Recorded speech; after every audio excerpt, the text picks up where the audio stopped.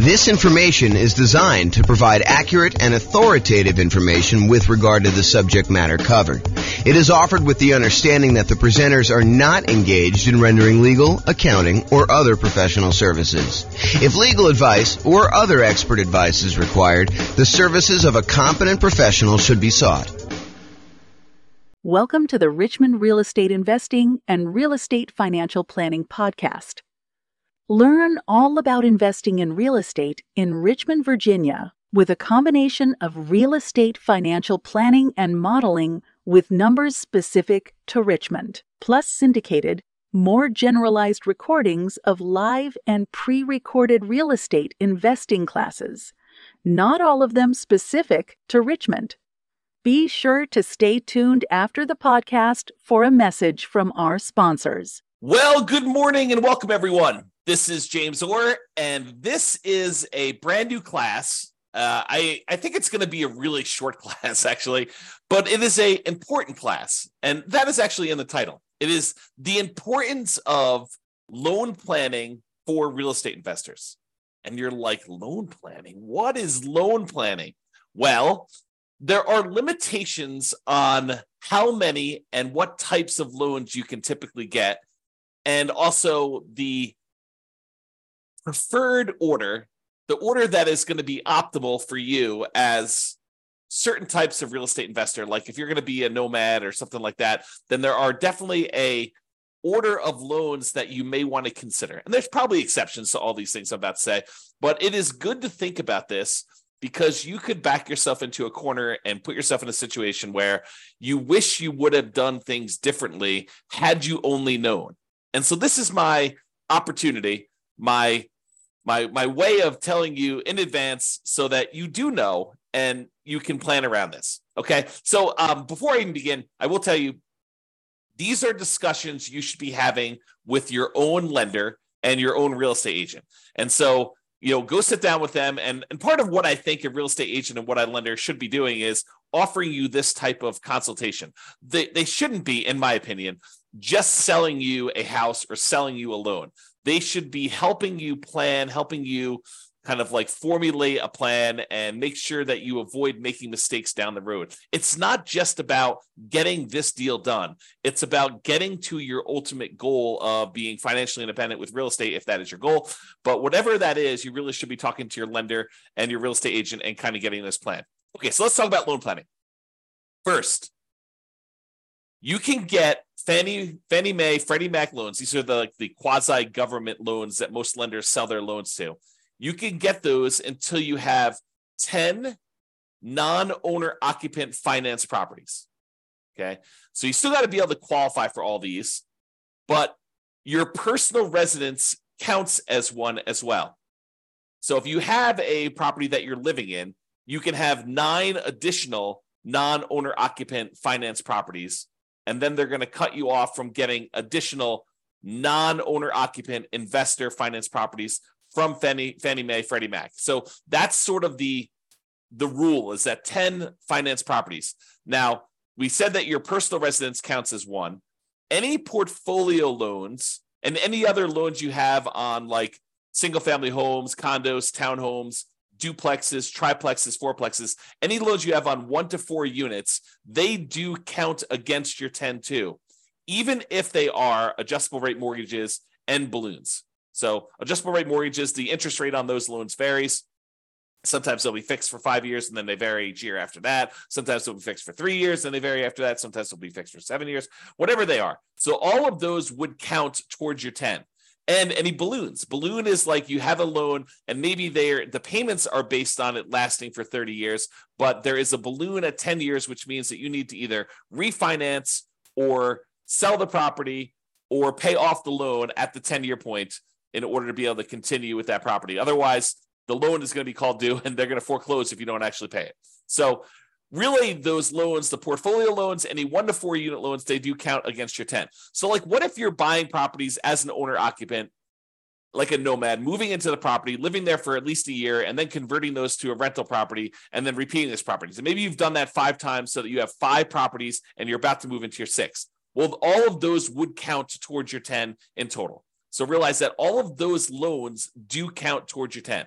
Now, you can get more than 10 if you're buying another owner-occupant property. So let's say you decided you're going to go buy, 10 investment properties. You have a inheritance from mom and dad or your rich uncle, and they actually allow you to go and they give you enough money so that you're allowed to go and buy 10 properties. You've got enough down payments for 10. Are you then, and you get 10 Fannie Mae, Freddie Mac sort of loans where you're putting 20% down, 25% down in order to buy those. Can you go buy an 11th property with some type of Fannie, Freddie, 30-year fixed rate financing type of loan? And the answer is yes, you can, but only if that 11th property is an owner-occupant property. You can buy more than 10, but it has to be an owner-occupant property. So you need to be able to think this through about like how many loans you're going to get and what type of loans you want to get. So if you go and you do, and by the way, it's not just number 11. You can do number 15 as an owner-occupant. There's no limit to the number of owner-occupant loans you can get. And you can convert the previous ones you had to investment properties, but you can't initiate a new loan as a non-owner occupant. You cannot get a new finance property as an investment property beyond loan 10. And that's really what we're talking about. So there's really no hard cap on the number of nomad properties that you can do. Now, you still have to qualify for all these, right? Like you still need to have your debt to income ratio. You still need to have the reserves for that. You still need to be able to qualify with your credit score. But there's no limitation on the number of loans you can get that. So why are we even making such a big deal out of all this stuff? Like I went and I told you that there's this 10 number and like it's important for you to think about, but like what is the big deal? Why are we so concerned about these Fannie Mae, Freddie Mac type loans? Well, one of the reasons we're so concerned about them is they are the 30-year fixed rate loans that you could typically get. If you remember when we talked about all the different loan types we can get, conventional loans and VA loans and USDA loans and, the portfolio loans and commercial loans, if you remember, really the concern about a lot of these other bonus loan products that we have, the portfolio loans and commercial loans and all that other stuff, is that they're not usually 30-year fixed rate financing. And so if you are concerned, as I think you should be, at least a little bit concerned about some type of interest rate risk, having these rental properties that all have variable rate loans on them or adjustable rate mortgages on them, are you concerned about rates going up? It's possible rates can go up. Look at what happened in the last year. And if you think, 7%, well, that's really, really high. We're never going to go above that. Well, I think I did some math. This is probably a year ago now at this point. I made a whole new tool for you to be able to put in what the current interest rate is. And then I tell you what percentage of the time interest rates have historically been above that. And right now, I think at like 7%, interest rates have been above that like 50% of the time or more. So realize that we can go a lot higher than where we are today. And if you're getting these adjustable rate mortgages, then you have some type of at least potential interest rate risk.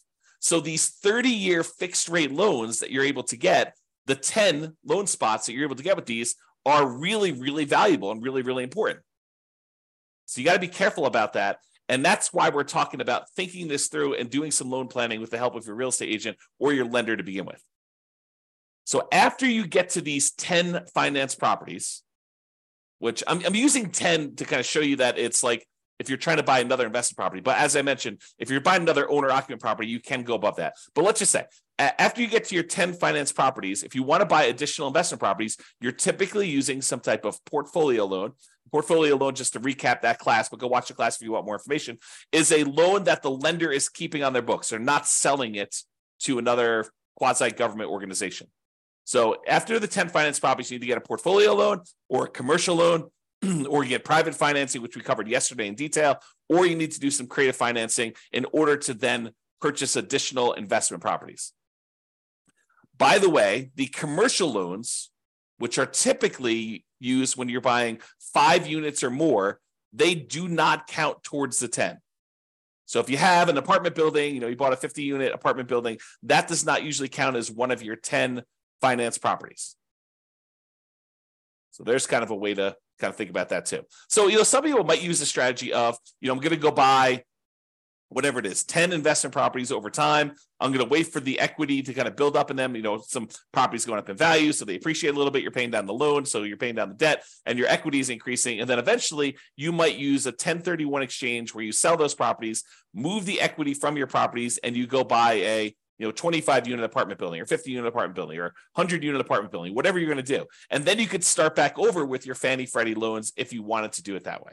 That is a strategy to do. But it's important for you to think through, what will my situation look like? What will my number of properties and what loans will I have on them? And what will my cash flow be? I mean, like, you're thinking about this whole kind of like process, your vision of what it will look like when you are financially independent. And then you're saying, okay, based on that, how am I going to get there with the loans I have? Which ones of these are going to be my 30-year fixed rate financing loans? Which ones I'm planning to hold long term? And I want to have those really good low interest rate, fixed rate financing loans in place. And which ones am I going to use just as kind of like short term rocket boosters to get this really amplified return in the beginning, return on equity in the beginning, and then eventually you're going to sell those off, 1, 2, 3, 4, 5, 10 years in the future, and utilize that equity to maybe either invest in something else or pay off the existing properties you have or whatever you're going to do there. So understanding what gets you to financial independence and what that looks like for you is important. And then sitting down and figuring out which loans are going to go with which properties is what we're talking about. Loan planning. How you're going to get those loans and which ones are going to be there and what will look like at the end. And if you have to do some really complicated stuff in the middle, what it will look like in each one of those complicated stages. Okay. So use your first 10 loan spots wisely. These are the 30-year fixed rate loans with low interest rates and typically high mortgage balances, especially if you're doing some type of like nothing down nomad/house hacking strategy, or low down nomad versus house hacking type strategy, where you're basically buying properties with 3% down, 3.5% down, 5% down, or nothing down if you're doing USDA or VA for the first couple ones. So make sure you think through these ones, because they're typically the really high mortgage balance ones, and they typically have relatively low interest rates compared to the other loan products you can get, and they're fixed rate financing. So have a good loan plan and think that through. Now, one of the considerations when you're thinking about this is,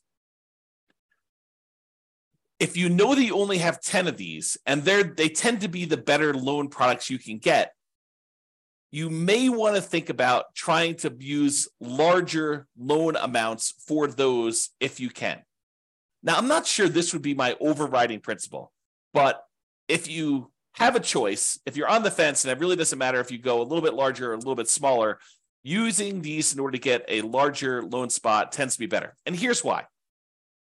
Imagine for a minute, you've got 10 loan spots, which you do. And you could use those loan spots to go buy 10 $100,000 properties today. Or you could use those loan spots to go buy 10 $300,000 properties today. If you fast forward into the future and you bought the 10 $100,000 properties and they eventually get paid off, and sure, they're appreciating and stuff like that, but we're going to assume that we're talking about in today's dollars what they're worth. Once they're paid off, you have 10 $100,000 free and clear properties, which is about $1 million worth of property. However, you got 10 $300,000 loan spots. Now you have 10 free and clear, paid off $300,000 properties, or about $3 million in net worth. Which would you rather have? Would you rather have $1 million in net worth, or would you rather have $3 million in net worth? I know this sounds overly simplified, but that's what we're talking about. If you take larger valued properties and larger loan balances, and you use those optimally for your fixed rate 30-year financing, that's what we're talking about. The difference is deciding which ones and which size loans you ultimately want to have paid off free and clear at the end. Okay, another little trick if you're doing these.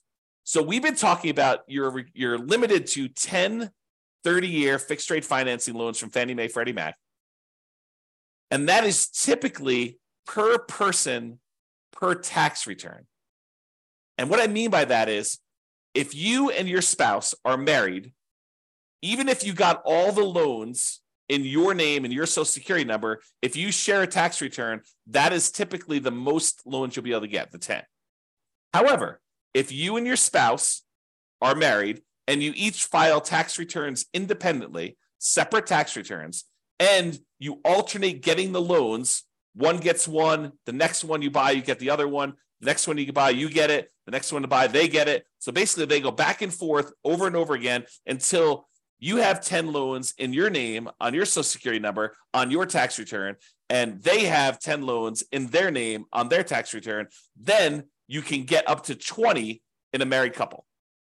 But again, you're going to want to check with your underwriter to make sure that your underwriter is interpreting the rules that way and that this is going to be okay with them. Because if they're not, maybe you check in around with a few other lenders to make sure that you do this. But if you really know that you're going to want to have more than 20 of these loans, then you could plan that ahead of time and separate them out. You don't want to go like this. This might be one of the more concerning things to do, kind of like one of the pitfalls you might make is you get loans and you don't need your spouse on there to qualify, but you put them on the loan anyway, just because you want to have them on the loan. Like you feel like you're doing this together in an act of solidarity, and you decide, hey, look, I'm going to put you on the loan, so we're going to do this. You don't need to do that if you can qualify for the loan by yourself. Now, you could talk to an attorney to make sure that your estate plan is set up such that if you pass away or they pass away, that you're set up correctly. But you don't need to be putting everybody on the loan at the same time. Just take that into account if you're going to be close. Now, if you're in a marketplace where you're like, hey, look, we're talking about, I like my marketplace right here. We have $500,000 properties. That's about the price of properties that you're buying for single family homes. And if you know you need, 6 of those in order to be financially independent, and you're not planning on buying twice as many as you need, then letting them grow for a while and then using the proceeds to sell off half of them to pay off the other half. If you know that you're only going to need 6, then we really don't need to do that complicated loan planning. 6 $500,000 properties will get you $3 million. For a lot of folks, $3 million of paid off free and clear properties at the end is going to be enough. Not for everybody, but I think for a lot of folks that number would get you there. Okay, if you're getting whatever it is, $2,500 a month in rent on a property, about a third of that's going to be in operating expenses. So, you're probably doing about $1,600 a month. 1,600 times 6, that's what? That's like just over $10,000 a month, adjusted for inflation. That's your net after all expenses on a free and clear property. So I think for a lot of folks, getting to $10,000 a month would be fine if they were doing that.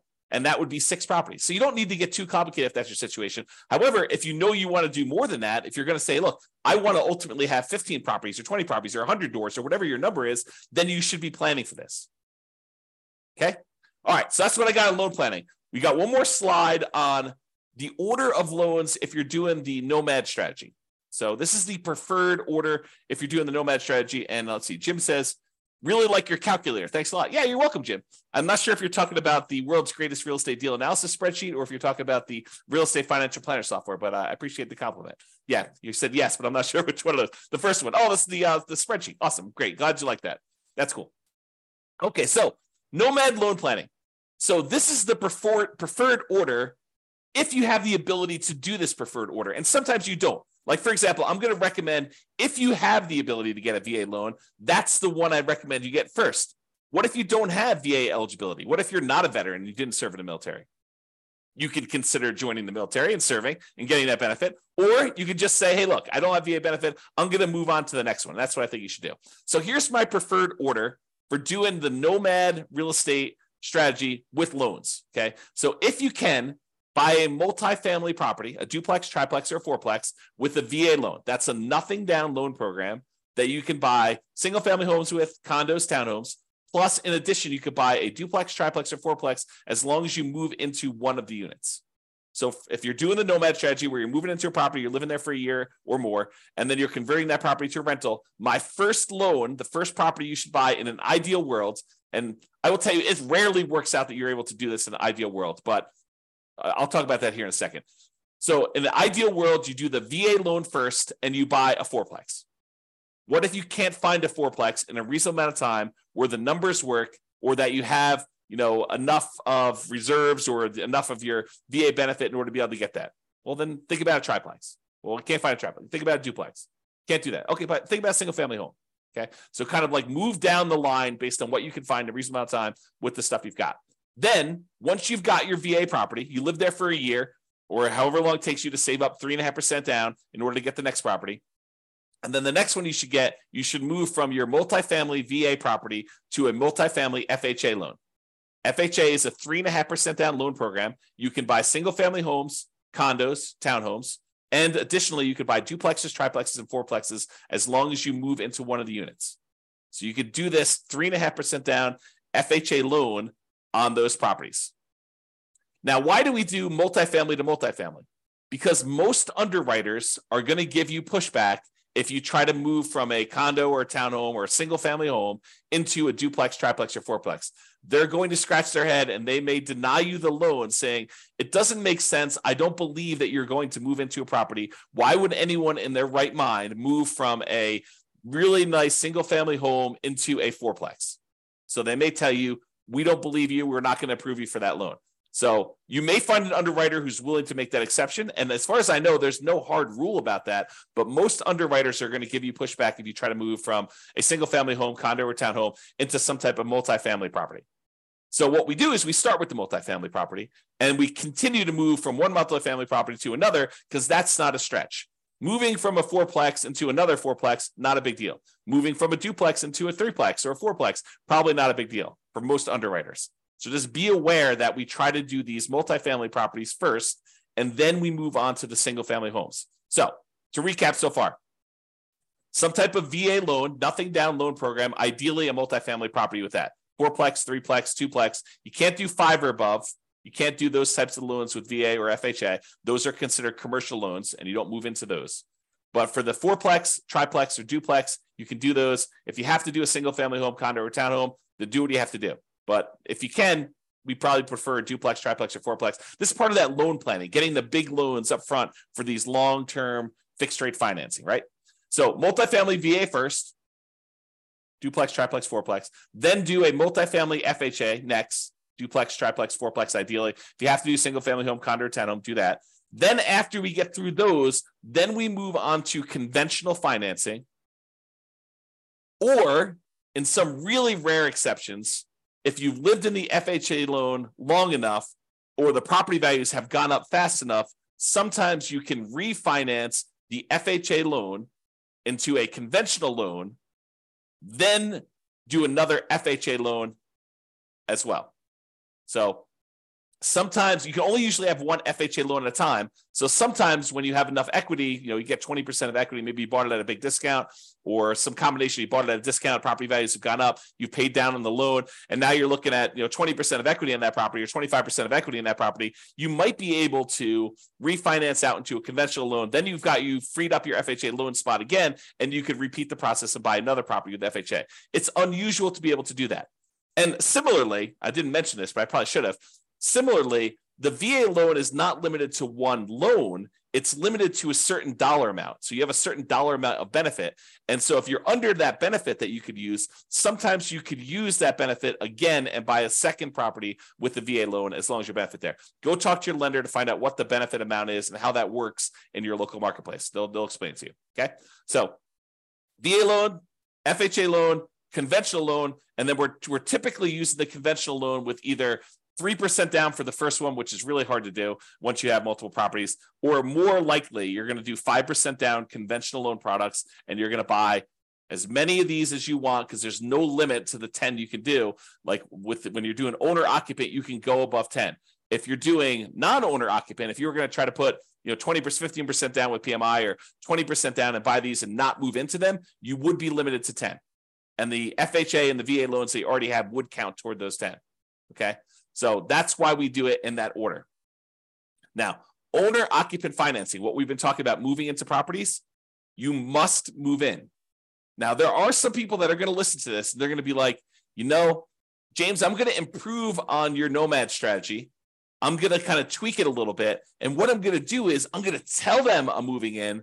But then after I close, there's going to be something that happens to me where I'm not going to be able to move in. I changed my mind, or, I decided to get married and I'm moving in with my girlfriend and we're going to share a property then. So I technically am not going to have to move into the property. And that's how I'm going to speed it up. I'm basically I'm going to tell them I'm getting an owner occupant property. I'm going to get an owner occupant loan, but then I'm going to either move in for a really short period of time, like a week, or I'm not going to move in at all. And I'm going to sort of trick the system because I know that I could do this. What you're talking about doing, it's called loan fraud, and you can go to prison for it, okay? It's occupancy fraud. It's a type of loan fraud, and yes, lenders do check. When I teach this class, and I talk about this live with other people, we have a lot of people in the room that are doing the nomad strategy where they're moving into properties. So I do a poll of the room. I'm like, okay, let's see. So of the people here that have done this nomad strategy where they've got an owner-occupant loan, they moved into the property, and they're living there for the first year, how many have had a lender come and check to make sure that you're living in the property? And like half the room's hands go up. Yep, they do check. So if you think you're going to sort of pull a fast one on the lender, first of all, why would you do that? You've got a partner in a lender who's going to loan you, 95%, or 96.5% if you're doing an FHA loan, or 100% if you're doing a VA loan. You've got a partner who's willing to loan you literally millions of dollars to do this strategy to help you become like financially independent and rich. And what you want to do, your first instinct is, let's screw them over. What are you thinking? You've got a partner who's willing to give you these 95% of the money in order to do these deals, or in some cases 100% of the money to these deals, and your instinct is, let's screw my partner over? That's horrible. So don't do that. Follow the rules, do it right, and just be successful doing it. Okay? So, off my soapbox. That is what we typically recommend for loan planning. I'm going to do the conclusion here. I've got a few people on live. Doing a conclusion here. If you've got questions about this particular topic, loan planning, or the order you do loans for the nomad strategy, go ahead and queue those up in the chat, and I'm happy to answer those. But in conclusion, planning your loans can help you avoid unexpected limiting surprises later. You don't want to get to the point where you're doing your process and that you want to do 14 of these things, and then you didn't realize that you're only going to be able to do 10 conventional fixed rate financing loans.